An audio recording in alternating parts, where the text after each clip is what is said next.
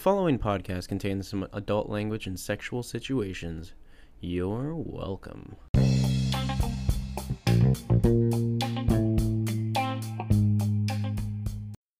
Hello, everyone, and welcome to Slightly Concerned. I'm Andrew, joined by the lovely Jazz. Hey, guys. And Jazz, how are you today? I am alive after what has been the most hellish 4th of July weekend I have ever experienced in my life. I learned It couldn't possibly be a normal 4th of July. No, Jazz have a normal weekend. Ha! Let's not get ahead of ourselves. So I may have almost gotten alcohol poisoning, or my body just decided that I can't have nice tasting things such as peanut butter whiskey. I learned that's a no-go. I think that's just because it's all downhill after 25. Oh.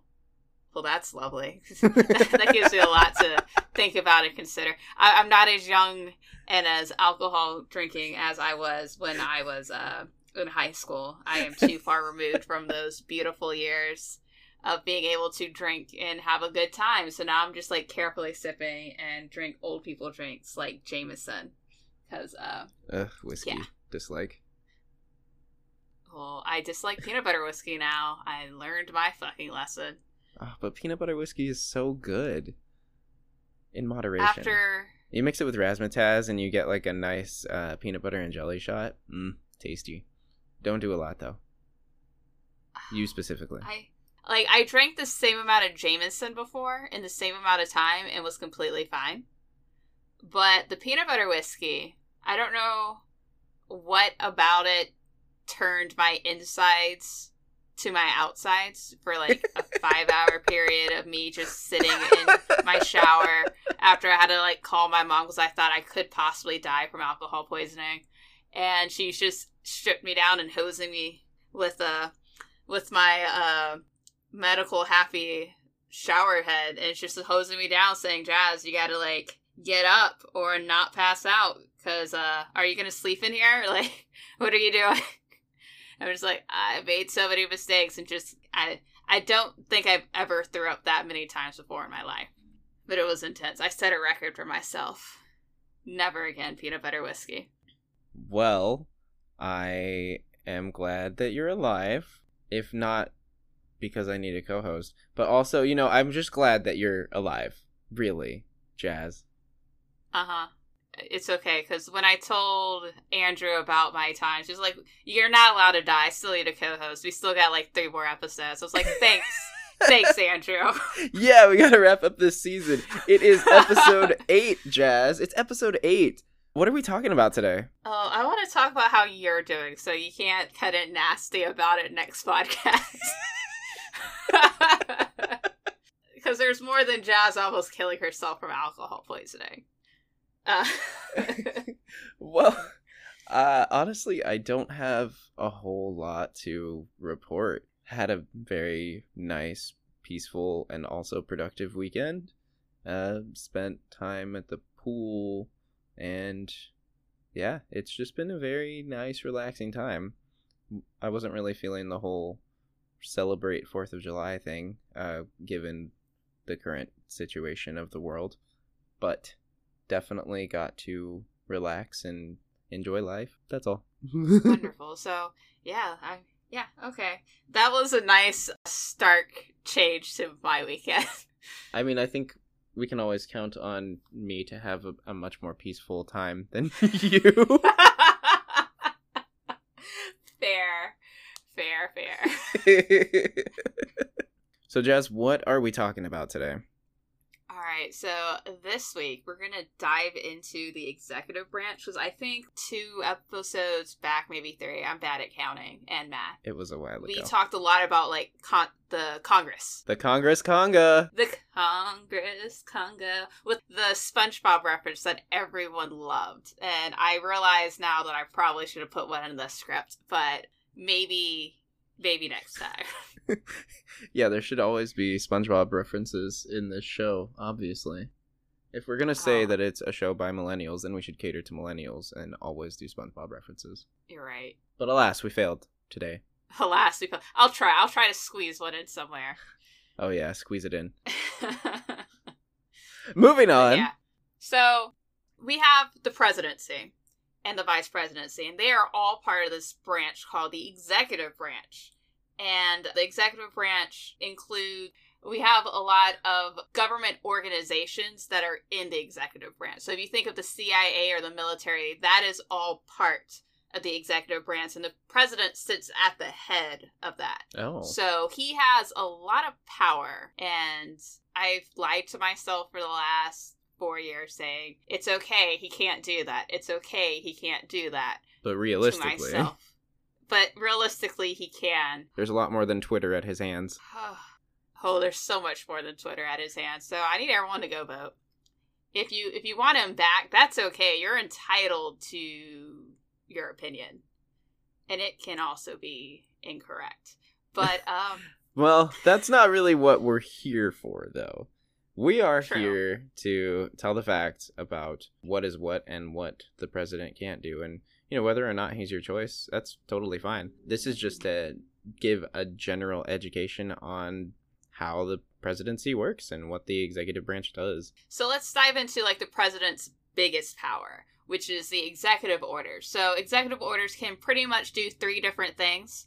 They can issue an order within the confines of the law. These orders are directed towards the executive branch. So these orders do not necessarily become law. It's not like if we were to decide to pass legislation on abortion. That's going to affect everyone within the United States. Whereas the executive orders tells the executive branch what to do and how to interact. So these can have direct impacts on your life, or they may not, because, again, a lot of times these are like military orders that we're telling what our military branch to do, or they may be telling the CIA who to investigate or who not to investigate and things like that, which can impact everyone in a greater scheme. But Can he tell the CIA that they can't have abortions? Yes.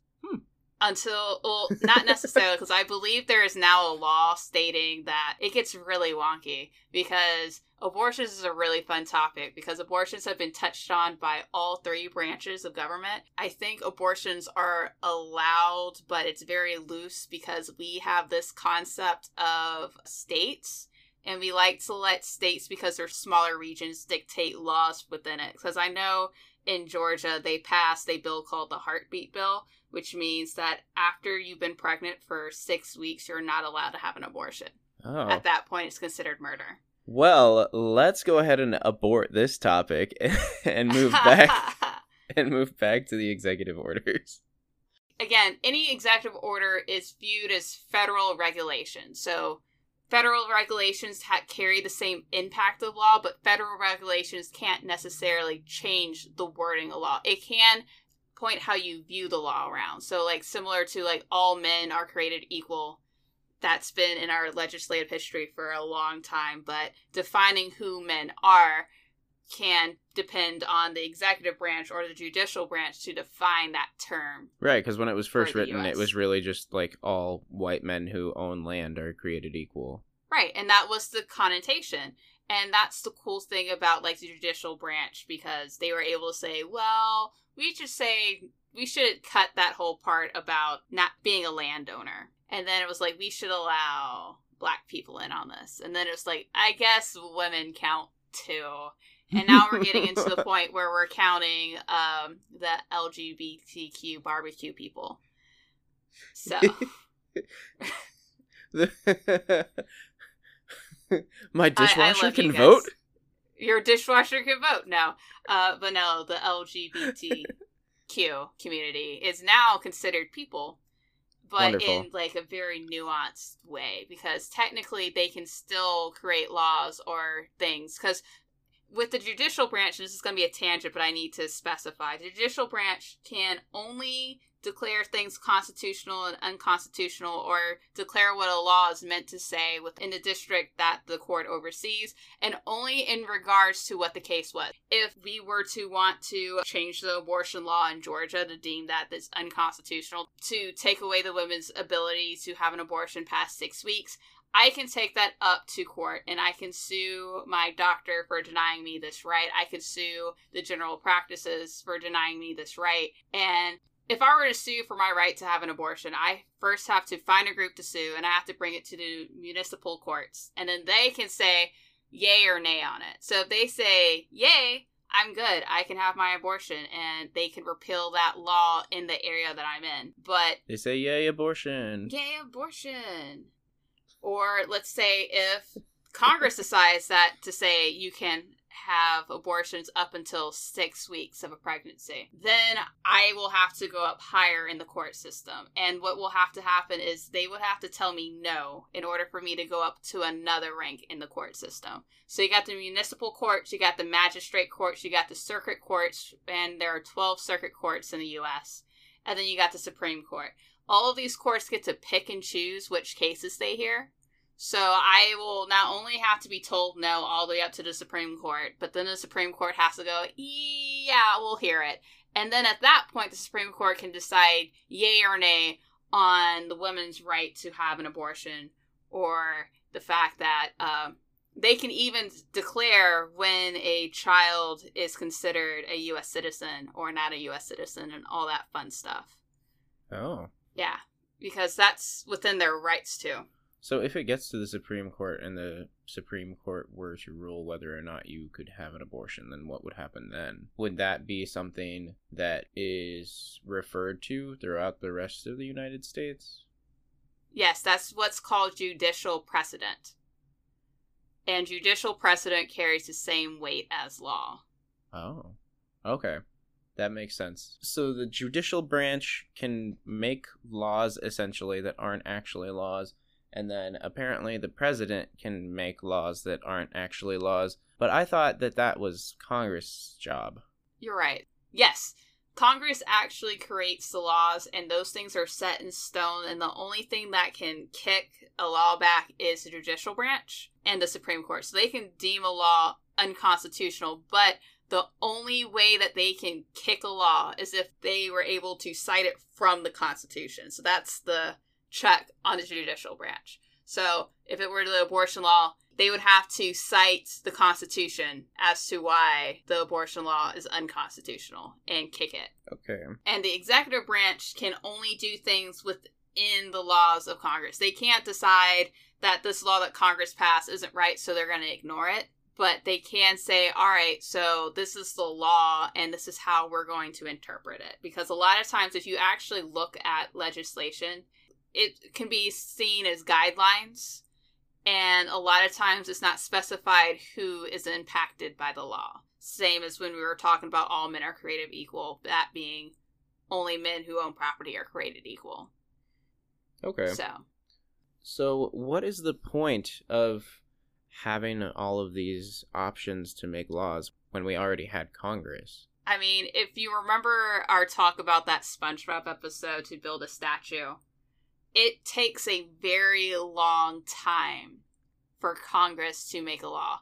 One law that, for example, is the CARES Act, which that law, if you were to look at the history of it, you can actually see where it was originally introduced in January, February of 2019, which is why a lot of people were just like, oh, COVID is a conspiracy theory, when in fact that law had the same kind of information about healthcare and things like that. And what they did was they took that bill and they gutted it.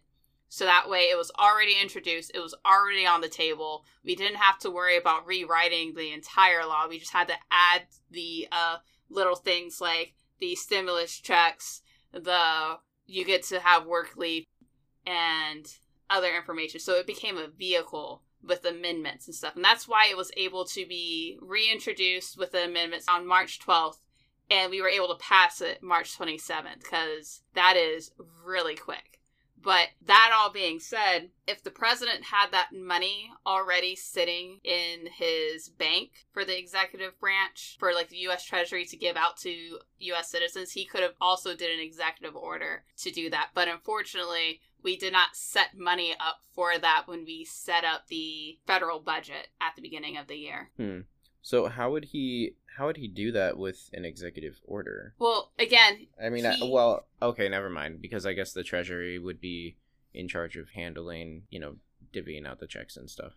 yes, the Treasury is in charge of divvying out the checks, and if let's say the bill did not specify who all could get a check, which I think in the bill legislation, it said that it's based off the 2018 tax year. And there was a lot of hullabaloo about whether or not we should use 2018 because people's financial situations could change. But we haven't filed the 2019 tax year yet because I think tax day is April 15th in a usual non-pandemic year. Yeah, and now it's like July 23rd or something. Exactly. When we passed this law, not everyone had a chance to file for it because it wasn't close to the deadline. So if we were to do it based off that, anyone who did not file would not be able to get a check, which isn't fair to them because they didn't do it. But then they still had time to do it with the original guideline. Gotcha. But could the president decide what to do with the money that's been kicked back because the person's been dead? Kinda. Oh.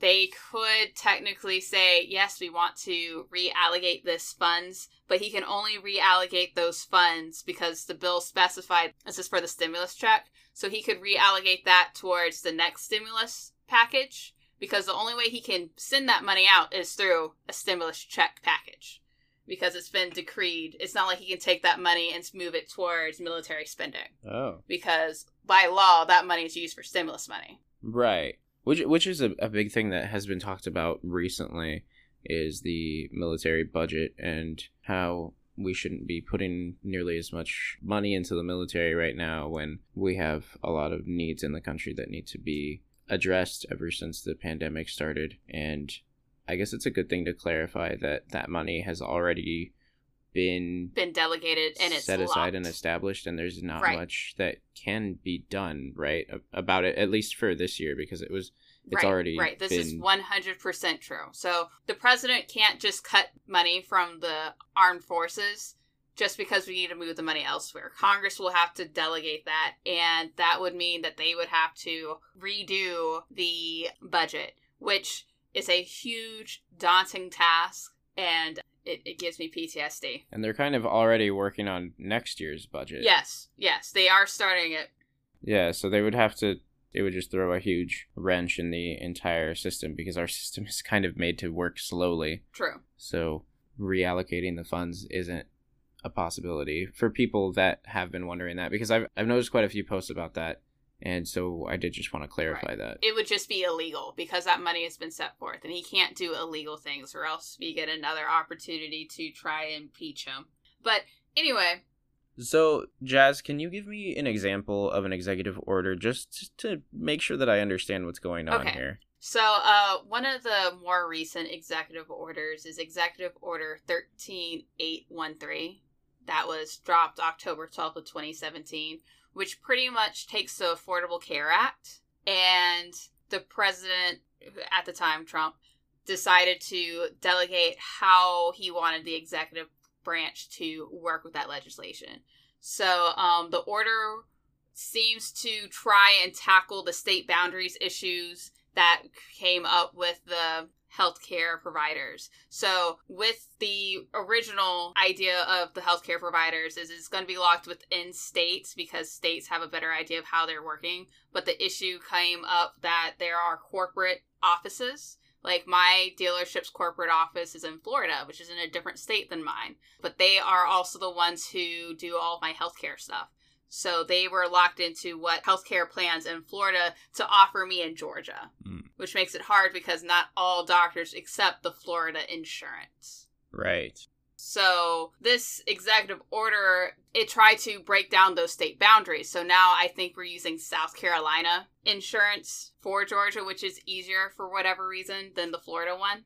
His decree was to take all actions consistent with the law to minimize the unwarranted economic and regulation burdens of the Affordable Care Act and prepare to afford the states more flexibility and control to create a more free and open healthcare market.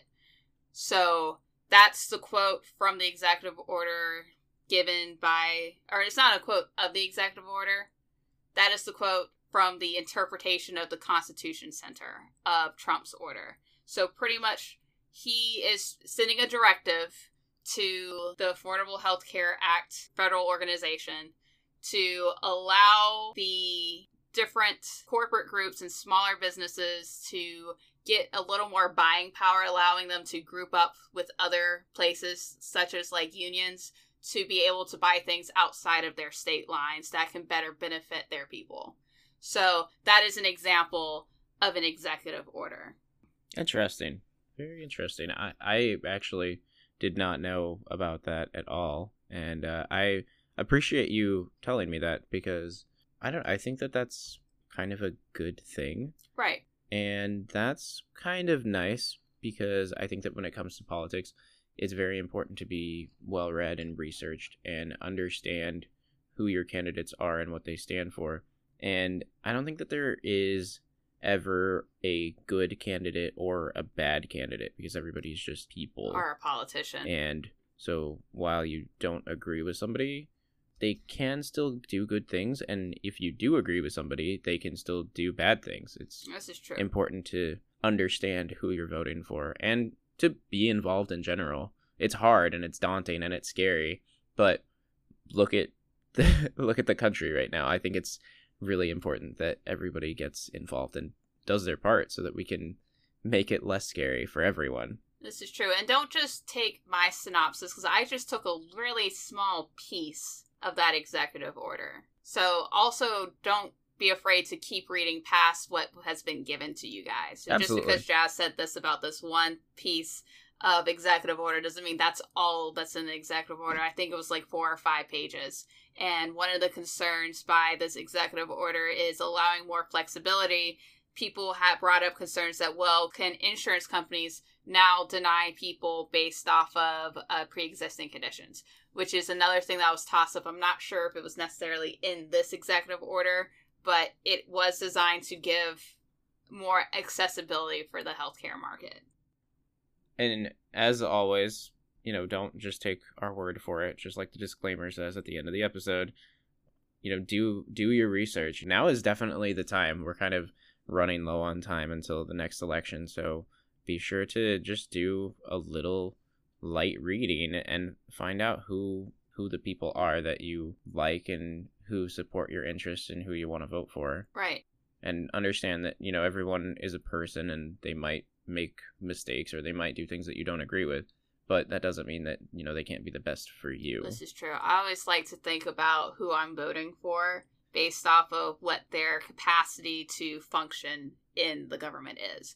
So, like, I know that the president has 2 major superpowers, which is his power to veto and his power for executive orders. So thinking about military and how you expect them to behave, or how you expect federal agencies to behave, or how you want laws to be stopped is a good way to pick a president that aligns with those views that you have when those things can come into play. Because I know usually I pick very democratic presidents because I feel like his or her position has more power to stop laws and to protect people in their general capacity to be humans. Whereas the legislative branch, I may want a more conservative person who is more amped to keep our budget in line. Right. So I may pick someone who's more conservative for my state, and so you try to balance the scales. I don't just pick the person because they're blue, or pick the person because they're red, or pick the person because they look pretty in their picture. That makes sense to me. Which, unfortunately, there's not many on that scale. There are not too many very pretty people running in my area. So you mentioned the military, and that actually brings to mind the situation with the riots and the National Guard being called upon. Okay, so that is a very interesting spot, because there is in the Constitution laws for martial law. So pretty much martial law cannot be implemented without the executive and congressional branch agreeing that martial law needs to take place. But we're falling into that gray area of the fact that the president can order the executive branch, which includes the National Guard. So, yes, he can absolutely direct the National Guard to assist precincts. the issue falling into it is if he can tell the National Guard to behave in a particular way, or is he allowing the National Guard to be controlled by the precinct leaders? Because he could absolutely say, National Guard, go out and assist these play areas because there is turmoil and we need to keep everyone safe. But he can't necessarily say, okay, National Guard, I need you to go in and make sure that everyone is having a curfew at this time. He cannot decree, like, the curfew areas. But if he decides to send a National Guard to areas that agree with his curfew ideas, that's where it's the okay gray area for his presidential powers. Okay. He can't necessarily tell them what to do when they get there.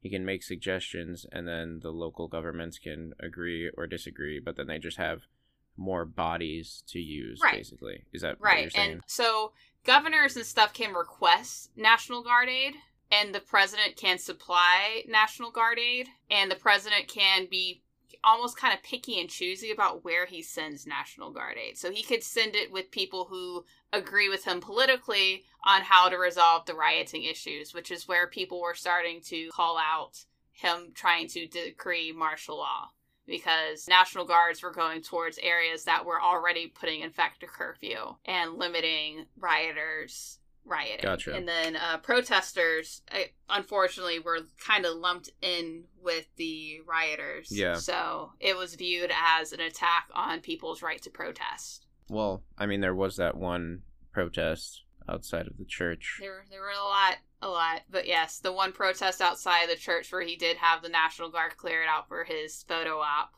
was not necessarily the best use of his presidential power, but it is a right that he has been given by the Constitution. It's that gray area, and in order for us to deem that unconstitutional, someone will have to sue. They would pretty much have to sue Donald Trump or the military for attacking them, and then that has to go up through all the levels of the court and then picked out by the Supreme Court, which they may or may not do, because sometimes they will pick super politically loaded topics, and other times they just let it sit and they pick something that's not as loaded.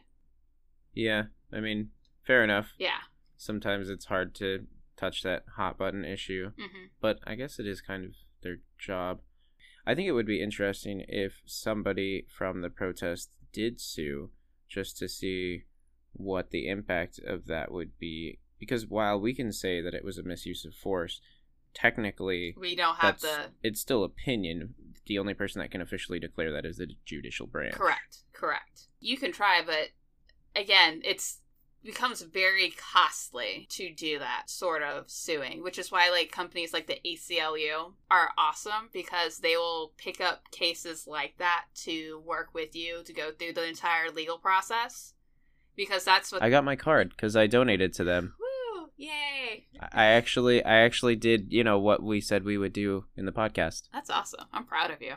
Lead by example. Yeah. I truly think the ACLU is a fantastic organization. If you are concerned about protesters' rights or all the children who are being held in almost concentration camps, but less worky, it's just that they're just kept in cages, things like that, or individual rights. That's what the ACLU chapters are created to do, is to help provide protection for people's human rights and civil rights and constitutional rights. So yeah, support them if you can, or think that I'm crazy. It's up to you.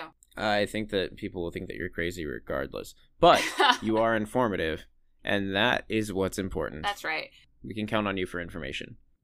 One thing that I want to mention, that executive orders are not necessarily like the end all be all. It's almost considered like a hot fix. So like hammering a bandage on. Yeah, it's like hammering a bandage on. And in order to change that bandage out, since it's been hammered in, we just pretty much have to take out that piece of board and replace it with new legislation. So one example of that is the executive order by Bill Clinton, the Don't Ask, Don't Tell order, where the military is just like, don't say that you're gay and we'll let you stay, but if you do say that you're gay, we're going to have to kick you out. Fun. It was a much larger issue, but I tried to boil it down super quick.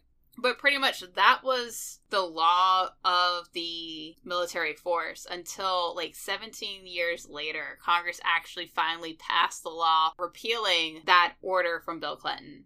So now it is okay to be gay in the military. And there was a lot of work going on to allow people who were kicked out of the military for coming out as gay to be back into it. And they're working towards keeping them at their same military stature in their ranks and things like that. Oh, nice. So, Jazz, I find myself thinking that no one man should have all that power. Is there somebody that checks on the president and all of these executive orders, as they're happening? So, yes. The Congress can't necessarily tell the president that was a bad order, you can't do it. But what the Congress can do is a lot of times when we create these federal laws, we create new agencies that live in the executive branch. And when those agencies are created, a committee is formed in Congress that oversees what they're doing and making sure that they're behaving within the confines of the law. So you can think of it kind of like when you make a new franchise store from like Subway or somewhere like that, where you have corporate coming in and making sure everything is running super duper smoothly as they saw the envision for the store. And you can think of the president like the general manager of the store, and they see the day-to-day actions or say, okay, this is what I need you guys to do today. Perfect. They're running it around. And then you have inspections that come around that's done by the congressional committee. Or they could see something that has been done by the new agency that was created that they didn't really agree with. And in which case, the congressional committee pretty much does this blast on them and tells them this is not what the law was meant to say, which is the only time that Congress can actually delegate the interpretation of laws is with congressional oversight of government agencies. So it's not just the president that the agencies have to be concerned with. They also have to watch out for their congressional committees and make sure that they're abiding by their desires as well. I do like a congressional agency that assists with my desires. Yes, always. Help us all with our desires. Well, Jazz, I think that about wraps us up for this week. I think we talked about everything that we needed to talk about. You learned me real good. I'm so glad. I feel knowledgeable now. After you guys learned me on vaccines, I had to learn you on something, or else I just feel like that third wheel with funny, how are you, Jazz stories? I mean, that was me in the Internet Friends episode, so... Fair. And if any of you guys have like any hangover cures and remedies or how to avoid puking out all of my insides, please don't forget to email us at we'reslightlyconcerned@gmail.com or any questions that you may have that you would like for us to research. I believe we're getting towards the end of the season, aren't we, Andrew? Yeah, this is episode 8. We're going to 10. So we have 2 more episodes after this one. And next week, we're going to dive into a little bit of adulting. Yes, I love adulting. It is not the bane of my existence, but I'm going to at least try to make sure it's not the bane of yours. Jazz is going to teach me some more things, and I am always appreciative for it. Yay! Well, once again, everyone, thank you so much for listening. And join us next week. You know where to email us. And yeah, this has been Andrew and Jazz. We've been pretty concerned lately. See you guys. Bye-bye.